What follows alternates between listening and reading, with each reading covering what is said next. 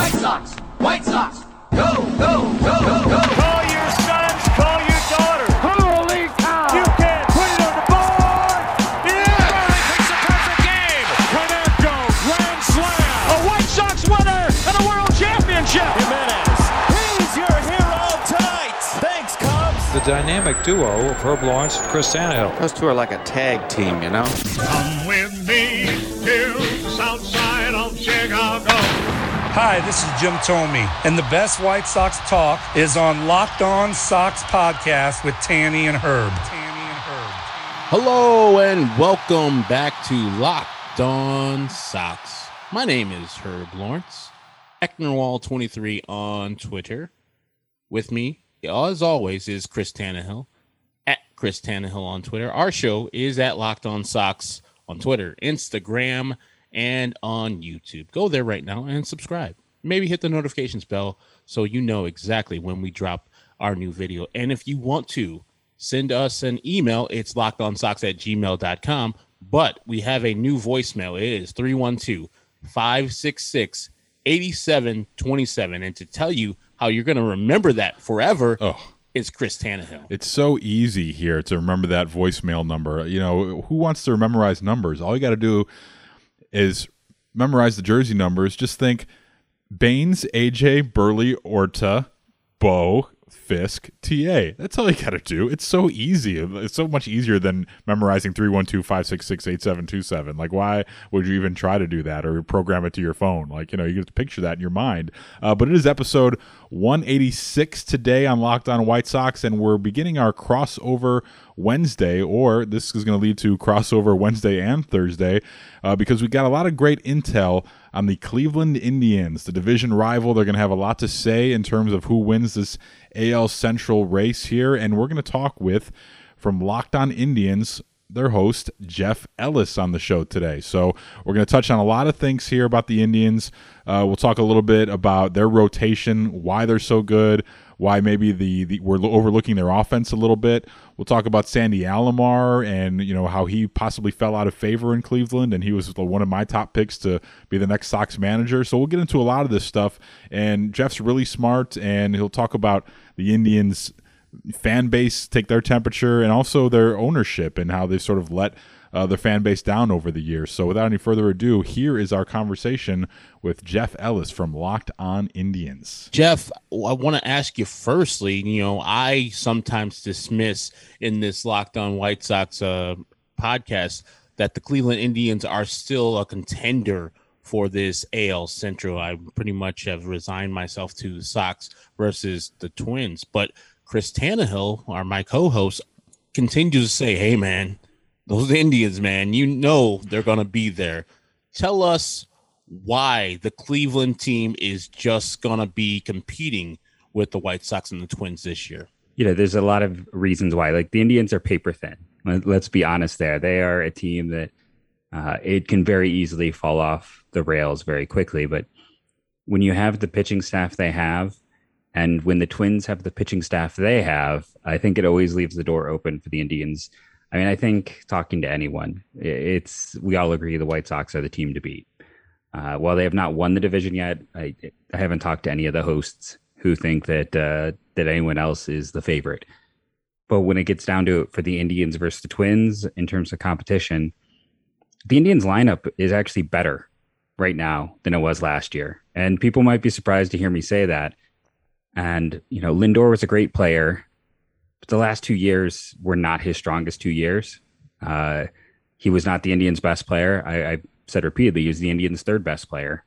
And when you go out and add an Eddie Rosario to this team, the outfield, we throw around the word historically bad in sports often. The Indians' outfield last year was honestly historically bad. Runs created plus of 54. Oscar Mercado I had never seen this before, a negative 11 runs created. I didn't know runs created could go to the negative values. So when you're looking at this team, when you add in a full season of Naylor, I mean, I love Carlos Santana to death. He might be my favorite Indian in the last 20 years, but age was catching up to him. You had Rosario. And then, honestly, I think with this team, by mid-season, by August, I'm a big Nolan Jones believer. I spent a lot of time in and around the minors with the Indians. I've seen him coming up through the system. I do think this is the Cleveland Indians. They're going to have either the lowest or the second lowest payroll this year. Guys like Andres Jimenez are likely to start the year in the minors. But when you get Jones and Jimenez in this lineup, it's going to be a team that the lineup is better than a year ago.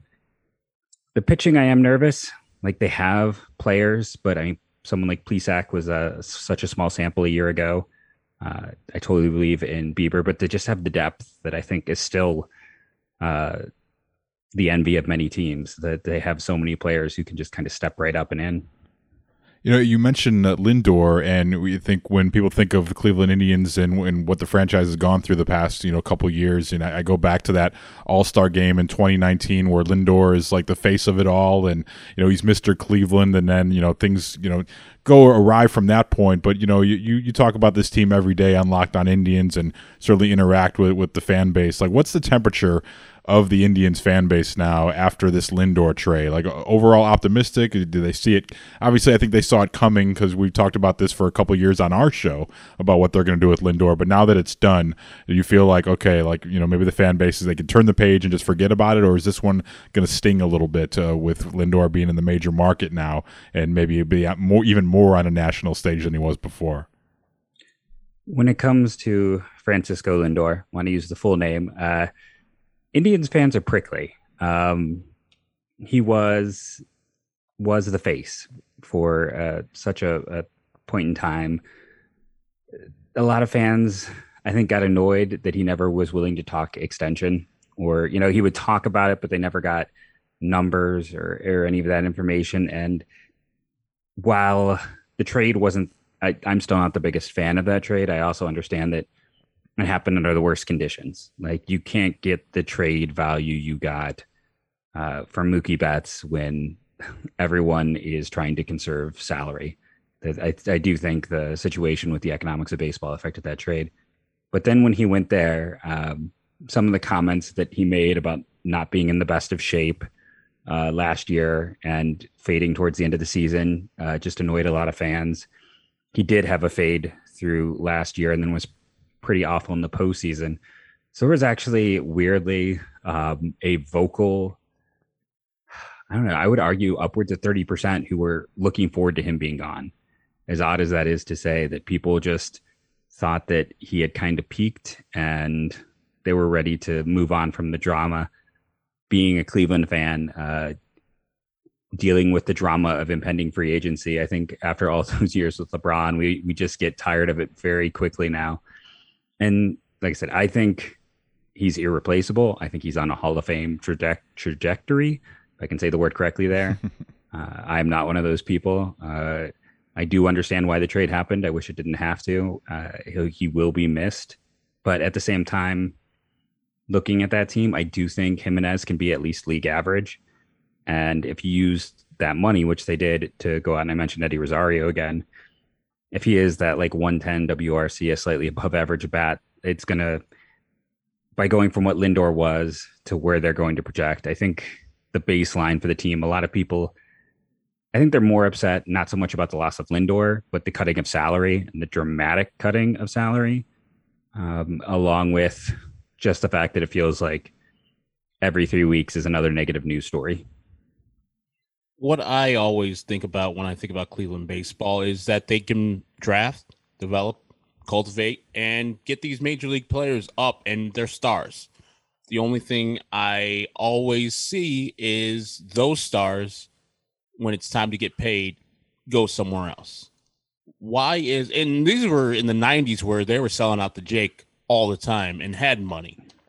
Nowadays, I can understand Cleveland small middle market and doesn't have the money to pay the big time stars. What does the Cleveland Indian fan feel about their ownership and how they can do this all the time? Like, they just traded a lot of players, even though they didn't draft Clevenger or Bauer. They traded those guys away, and I don't think they got a lot for them. So why does this always happen with Cleveland? At least the perception is that they can draft him, they can get him to the majors, but once it's time to get paid, it's adios.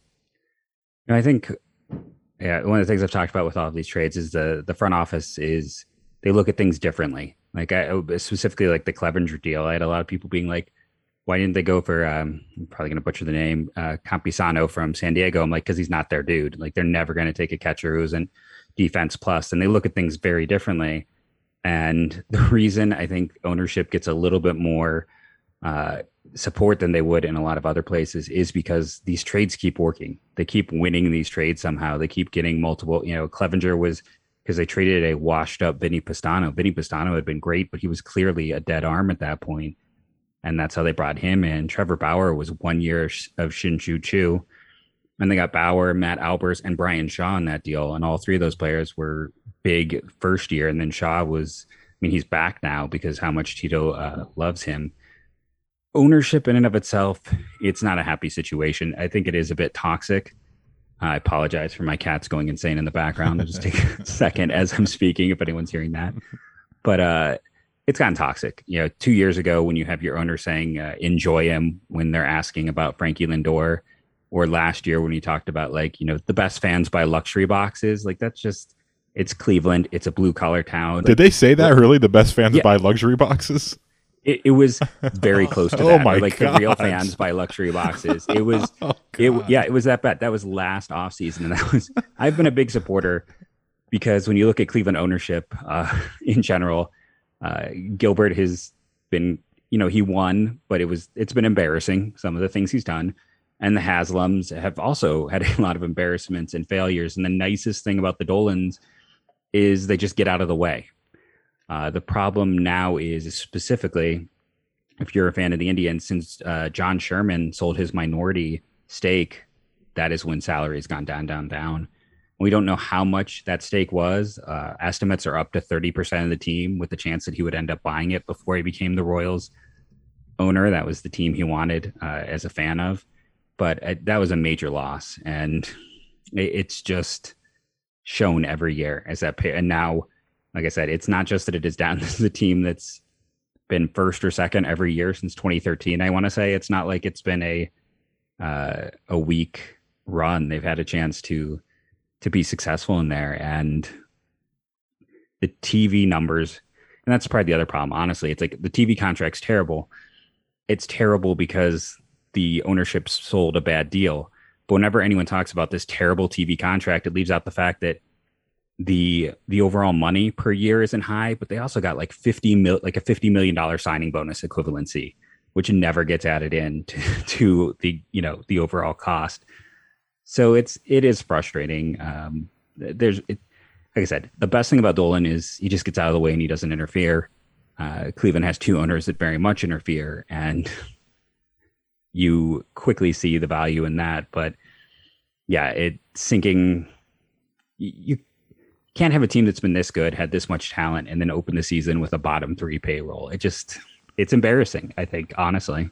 So, why not take it even further if you're Cleveland ownership? Like a guy we talked about a lot on our show on Locked On White Sox is Jose Ramirez. They've got him until through 2023, and the salary only projected to go upwards, perennial MVP candidate, White Sox killer. Herb and I talked about, if you're a GM on any team that's competitive, like you're calling Cleveland about Jose Ramirez right now, what do you think their plan is long-term for him? Do you think he's gone by the end of the year, or are they going to kind of maybe line up, his tenure with the rest of Shane Bieber's a little bit and try to maximize what they have? His contract is so team-friendly. I got a lot of angry Braves fans when I pointed out kind of the fallacy of a lot of those trades that were popping up. Because at a very basic level, Austin Riley is like Nolan Jones, but with 2 bad years of production in the majors, or below average production. So I wasn't as big there. But with Jose Ramirez, they still think they can contend. And the Indians' whole thing is you have to make the playoffs and anything can happen. Their best season was the year that 3/5 of the rotation got hurt in August, and they didn't have when they went to Game 7. So they're just trying to make it in, and they think they have enough to get in, at least as a wild card. I think Jose Ramirez, and I've talked about this on the show, when they made that trade with Clevenger, the centerpiece of that deal was Gabriel Arias, the shortstop. I am 100% convinced. Everyone else talked about Naylor or Quantrill. Those were secondary pieces. The big piece was Arias. He fits a lot of what they do to a T. I think he's the heir apparent at either short or third. And Jose Ramirez is not this trade deadline, but next trade deadline is 18 months out from his contract being up. So I think that's really when you're going to look at it. So 18 months from now, or about then, I think he'll be ticketed out. But he's going to be here through then because he is an MVP. He is a cornerstone. And while Nolan Jones could replace him at third, and people bring that up, Nolan Jones is going to start half this year in the minors, and he is far from proven safe or anything of that. So he's here. He's going to stick around. The Indians do think they can contend for a wild card with what they have. So about 18 more months of him killing the White Sox, and then they'll see what the best offer is. Coming up after a short timeout, we'll talk about a guy in Brad Hand who the White Sox hitters love to face. He's no longer there in Cleveland. So who steps up to take that closer role for the Tribe? We'll find out after this on Locked On White Sox. Locked On White Sox is brought to you by Built Bar. We've been telling you guys about Built Bar, the best tasting protein bar on the market for a while now. Built Bar is the amazing low-calorie, low-sugar, high-protein, high-fiber, amazing tasting protein bar with 100% chocolate on all bars. And I just ordered my latest order last weekend. I'm hoping it arrives here by Wednesday because I start to get the cravings for sugar again, and I'm trying to get rid of those, but Built Bar helps when I have them. I ordered 24 Built Bars. I ordered 4 packs of 6, my old fail-safe coconut, and I'm trying out 2 new flavors to me, cookies and cream and mint brownie. And also I ordered German chocolate cake. That's one of my favorite things in the world, and they managed to replicate the taste of that just enough to keep me satisfied from my sweet cravings. And so far it's working pretty well for me. I'm down a few pounds, and I have Built Bar to thank for that, for substituting what I would normally have, cookies or cake or candy. I switched those out for Built Bar after dinner at night and sometimes in the afternoon at work, and boom, the cravings are almost gone. And now I just like Built Bars because they're delicious and they keep me full. So go to BuiltBar.com or follow them on Twitter at @Built_bar, and they've got Built Bar Madness going on. You can vote for your favorite flavors, and you can use our promo code LOCKEDON20. Got a new promo code. It's different than the last one. LOCKEDON20 to get 20% off your next order. That's LOCKEDON20 for 20% off your next order at BuiltBar.com, and check back with us to see who won today's matchup and who will become the best tasting protein bar. We're covering everything you need to know about the White Sox, but what about the rest of sports? Now, the Locked On Podcast Network has you covered there as well with Locked On Today. It's hosted by the great Peter Bukowski, and it's all the sports news you need every morning in under 20 minutes. Follow Locked On Today podcast wherever you get your podcasts. After a lot of deals, and I used to live in San Diego for a little bit, and so I saw the Brad Hand deal happen a while I was out there. So he is gone now as the closer for the Indians, and White Sox fans are sad about that because they used to get to Brad Hand a little bit because he's a lefty. Who is going to be the replacement there? I would think, just knowing how he pitched last year and how the funky stuff works, it would be James Karinchak, but is that true? I don't think it's going to be. I've been around since Karinchak was in the minors. He is incredibly idiosyncratic. This was a guy who, when he was in Double-A, would have like a bad appearance if he didn't get his full set number of pitches, like an exact number he had. I am very concerned about the last time he pitched was that terrible postseason. Like, I could see that sticking with him. Very talented, great stuff. There is some mental tug of war, not to say that, not calling him. A lot of great pitchers are very specific in their thoughts. You know, they have a routine that they have to do. He just has that to more of the extreme than I've seen with some other guys that I've had the time to hear about in the minors. And again, he's fantastic. And I think the other point to go with that, on top of some of the concerns with he is not, I don't want anyone to interpret this as some kind of like weakness. Not saying that at all. I'm just saying that he's one of those guys who's very specific in how he goes about things. So I think that kind of would make the Indians a little bit leery. And then the bigger thing, honestly, on top of that, is closers get more expensive in arbitration. I think they're going to put either Maton or Whitgren back there because Clase and Karinchak have the best stuff, and that'll keep their costs down. And they'll just keep those players in more of a 7th and 8th inning role in a high leverage situation until we have a better way of like interpreting what high leverage means as a stat. those players will be underpaid relative to the value to a team. So I think he is likely going to be the exact same thing he was a year ago. And then you'll have Whitgren or Maton in that role as a closer. I'm not excited about either of those. I mean, they're solid pen arms, but it's going to be interesting just with that pen in general. Like, as Indians fans, I think we all know, even though Brian Shaw hasn't been good since he left Cleveland 3 years ago, he's going to make this team. Oliver Perez is 1,000. He's going to make this team. Like, they are, they're going to be this weird mix of these just young guys who throw really hard, and then some of the oldest pitchers in baseball. One of the guys, the young guys that throw hard, and a guy that's projected to be in the rotation. And White Sox fans, if you were paying attention, you saw him for a little bit in a couple of outings against the Sox, is Tristan McKenzie. And I really enjoyed watching him when Tito would throw him out there, especially at the end of the year. Stuff looked really good. How do you project him, his role to be in 2021 for the Indians? Like, is he going to be on an innings limit since he is young, or do you think like they're going to let him go from day one and be in that rotation and be another guy where White Sox fans are like, where did they get this guy from? He's another guy with nasty stuff that pounds the strike zone. Like, what do you think his year is going to look like? He's just an interesting guy. I was always a little bit lower on him because he's a unicorn. Like, I remember going through like Baseball Reference back when I had like paying the extra for the Finder, and there was nobody with his height to weight ratio. Like, I sent out a tweet that the only player that popped up was Jason Smith, who used to pitch with like the Pirates. Yeah. And Jason Smith, much heavier, right? He did get much heavier, but he responded to that tweet like, that's what I was in high school. I'm like, I didn't tag him in it or anything. He just found it on his own that I was referencing him. I was like, I didn't mean as an insult, dude. I was just saying it's the only person I could find. And he goes, that was what I was when I was drafted. I was much heavier when I got to the big leagues. I have sat with him and a lot of these players like Bieber and McKenzie. I got to sit with them in the AA press box while they're sitting there charting pitching, pick their brains a little. There would always be maybe 3 to 4 of us up there. So it was a small group, and it was very informational for that. But maybe the most informational was seeing what Tristan McKenzie was trying to eat to add weight. And I swear he would eat like all these things that were high calorie and just be shoving his face. And he didn't even look like he was enjoying it. I wish I had his metabolism, whatever it is. He is just impossible to add weight. He's going to be on a severe innings limit, so much so that I doubt he'll start the year with the team. He pitched 33 innings last year. He didn't pitch at all in 2019 due to injury. And in 2018, he didn't pitch until June. He missed like the first month and a half because of a back injury. So the last 2 seasons, very limited due to injury. So like, especially then too, as much as it is concerned with injury, if he starts in AAA, it's also service time manipulation. And I know AAA won't be there at the start of the year. I'm sure someone's saying that, but he can still work at the alternate site and it will still keep the service time low.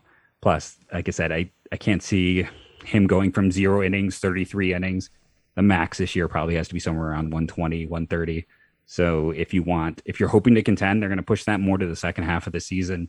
So I'll be curious. You're going to see probably guys like Logan Allen and Scott Moss. They've been talking so much about Sam Hentges early as well. I think you're going to see kind of a revolving door in the 5 spot at points this year. And the last thing I got for you about the Indians is that last year we saw a lot of Sandy Alomar at the manager spot because Tito Francona was out with illness, apparently. A lot of things around him right now, the family problems he's having, the stuff about Mickey Callaway, and then his illness he had last year. How's Terry Francona doing this season? Do you expect him to finish out the season? I think he finishes the season. I wouldn't be surprised if this is his last one. At the same time, I don't think like Sandy Alomar is the heir apparent. It was not the best season by him. If you watched game in, game out, just management and the way things went. And then after last season, he didn't get one interview, and he hasn't gotten one interview like in the last 2 years. Like, it was 3 years since he got an interview. And that's weird to us. Yeah, Very because weird. believe it or not, he was like one of the top candidates that I had before the Sox hired La Russa in terms of a smart guy, bilingual, younger. Like, he was like he may have been number 1 at a certain point depending on when we did the show, but he was top 5 for me easily. So this is like good insight. I'm wondering why he hasn't been looked at a little bit more for a managerial job. We speculated, he's just waiting for Tito to retire or whatever, but is that not the case?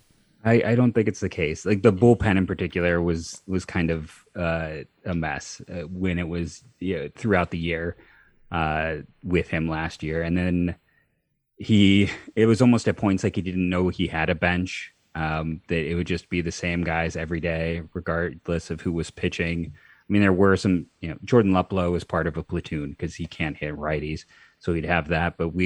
And then one of the big problems, honestly, with management over the past few years is just a complete, total, and utter refusal to play young players. So we get to see Mike Freeman, who's 30 odd something and is clearly a below average player, but we still don't know what Yu Chen Chang is, even though this is a guy who hit 30 home runs, close to, or maybe 25 home runs in Akron, which is a harder place to hit home runs in some major league parks. Daniel Johnson, who's this legitimate four-tool guy, maybe the toolsiest guy in the minors. He's 26 years of age. There's no point in manipulating the service time. But instead, we got Delano DeShields and Domingo Santana out there. It's the opposite of the Sox. Like, they're refusing to play young players. And that was also part of the problem last year. I mean, Sandy's a great guy, and I think being bilingual is, a great point you mentioned. I think it's one of those things that gets overlooked. I think he as a bench coach. And that's the other thing. Like, he kind of got demoted. Like, Terry went out and brought in a new bench coach this offseason as well. And I'm trying to remember the person that was. I talked about it on one show, but it was someone who had been his bench coach for a season previously. And so Sandy is now like third base coach. So he went from the manager last year all the way down to third base coach. So yeah, with everything going on with Tito and his health, I wouldn't, and with the negative DeMarlo Hale publicity. DeMarlo Hale, yeah.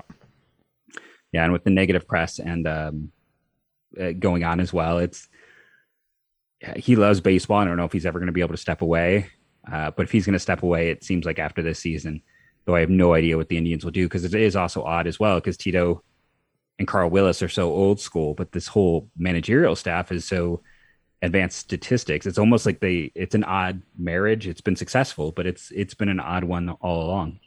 Last one for me. This is great insight here on the Indians. Our sponsor, Bet Online, has the Indians slated at 81.5 wins. You going over or under on that? And what can we expect from the Indians in your mind this year? I'm going over. My guess has been 88, 89. There's still so many bad teams. Like, Kansas City isn't going to be good. Detroit isn't going to be good. Again, that Twins pitching staff is pretty rough. I don't, not to say that they're going to be like a below 500 team, but they're a team in my mind that very clearly has some issues as well. The White Sox are the one team that seem to have like pitching and hitting.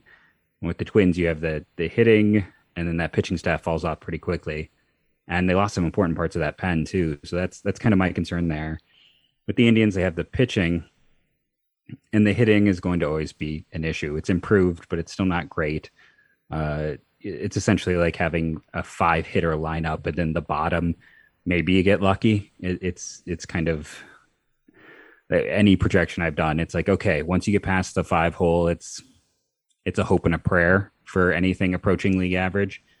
So I think they have that chance. They're going to pick off bad teams. When you have good pitching, you can always pick off some of those bad teams. And there's so many horrible teams in the AL. I mean, I mentioned the Central, but it's the Rangers, the Orioles, Boston. I think we're going to see, it's going to be like a haves or have-nots. And it feels like you're going to have those good teams, and you're just going to have awful, awful squads for other teams to pick off and win games. And honestly, that's what going back to 2019, when they finished second, they were able to challenge the Twins, not because they're beating good teams, but because they went like 25-3 against the Tigers and then beat the bottom team. Like they always beat up those really bad teams, and then they struggle against everyone else. We'll come back after a quick timeout and tell you what's coming up tomorrow on Locked On White Sox. Locked On White Sox is brought to you by BetOnline.ag. BetOnline is the fastest and easiest way to bet on all your sports action. Football is over, but college hoops and the NHL and NBA are all in full swing, and BetOnline even covers award shows, TV shows, and reality TV. The odds are updated in real time, and there's props on almost anything you can imagine. Herb, we're going to do our preview show where we go over win totals and who's going to win divisions, pennants, and the World Series here. in baseball. But before we get to that show, like sort of what's keeping you busy here in the off season, so to speak, in terms of things that you're looking at betonline.ag? Well, at betonline.ag, I'm seeing, we just talked about the guy, and we'll talk about him all year long. His name is Lucas Giolito, and if you go to betonline.ag right now for Lucas Giolito to get the Cy Young, it's plus 450. So that is, you bet $100, you're going to win $450 if Lucas Giolito wins the Cy Young this year. He had the second best odds, even in front of the winner last year, Shane Bieber, who's at plus 500. The only guy with better odds right now is Garrett Cole at plus 425. So I think that's a good deal to put down $100 or so for Lucas Giolito to win this Cy Young. We know that he's great, and he takes the next step this year for a championship contending White Sox team. So that's what I'm looking at, Chris. Well, BetOnline's got you covered no matter what you're looking at. You got all the news, scores, and odds. It's the best place to place your bets, and it's free to sign up. Head to the website or use your mobile device to sign up today and receive your 50% welcome bonus on your first deposit. BetOnline, your online sportsbook experts, and don't forget our promo code LOCKEDON when you sign up for that welcome bonus.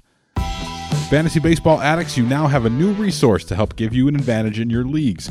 Locked On Fantasy Baseball is a daily fantasy baseball podcast hosted by veteran fantasy analyst Scott Cullen, who uses data and nearly 2 decades of fantasy baseball experience to offer the strategies and waiver wire pickups that lead to league wins. Season-long fantasy, dynasty leagues, DFS, Locked On Fantasy Baseball covers it all. Subscribe to Locked On Fantasy Baseball wherever you get your podcasts. Thank you, Jeff, for coming on with us from Locked On Indians. Just very, very informative. We talked a lot about the Indians, and I know you're out there. It's like, where's the White Sox stuff? We got something for you. Tomorrow's episode be us with Jeff Ellis, and he gets to ask us questions about our beloved White Sox. So make sure you tune in for that. So for Chris Tannehill, follow him at Chris Tannehill on Twitter, me, Herb Lawrence, Ecknerwall23, and the show is at Locked On Sox on Twitter, Instagram, and YouTube. Go there, subscribe, and you might be a winner of a Locked On Sox t-shirt. If you're listening, I don't know if we're going to be posting this video necessarily, but I am currently wearing the Locked On Sox t-shirt that Chris Tannehill sent to me because I'm a loyal listener of Locked On Sox. You look handsome. And I subscribe, too. You're handsome in that shirt, like George Raft. I don't know who that is. Is that like a Seinfeld reference? That's Sopranos. So close. I watched that twice. Damn it. Handsome, like George Raft. Oh, I'm a bad fan of that show. That's all right. You only have to watch it 10 times to pick up on the references like me. You're no Beef Loaf. Oh, yeah. Oh, God. You're no fan like Beef Loaf is. But yeah, so get yourself a handsome shirt. All you got to do is subscribe. We're going to send out another one because we hit 300 recently. So we'll be sending out a very random prize pack very soon. So I hope you guys enjoyed this episode today. That was really informative, I think, in terms of the Indians, and the guy Jeff knows his stuff, and they're not to be taken lightly this year. And tomorrow he'll ask us about the Sox. So you may find some new stuff, and it's a good sort of recap of where we're at about the Sox at the halfway point of spring training here. So that's all I got. So if you want to leave us a voicemail or traditional email, let's start with that, lockedonsox@gmail.com for our mailbag episodes. But if you want to leave us a voicemail, and you can get your beautiful voice heard on Locked On Sox, it is 312-566-8727. As Tanny told you earlier, that is Harold Baines, AJ Brzezinski, Mark Burley, Jorge Orta, Bo Jackson, Carlton Fisk, and our own Tim Anderson. That's how you remember the number. Easy. It's so damn easy. I will make a song about it, but it's too easy to remember. Just remember that number, 312-566-8727. So for Chris Tannehill, I'm Herb Lawrence. Join us tomorrow where we talk more to Jeff Ellis from Locked On Indians on Locked On Sox.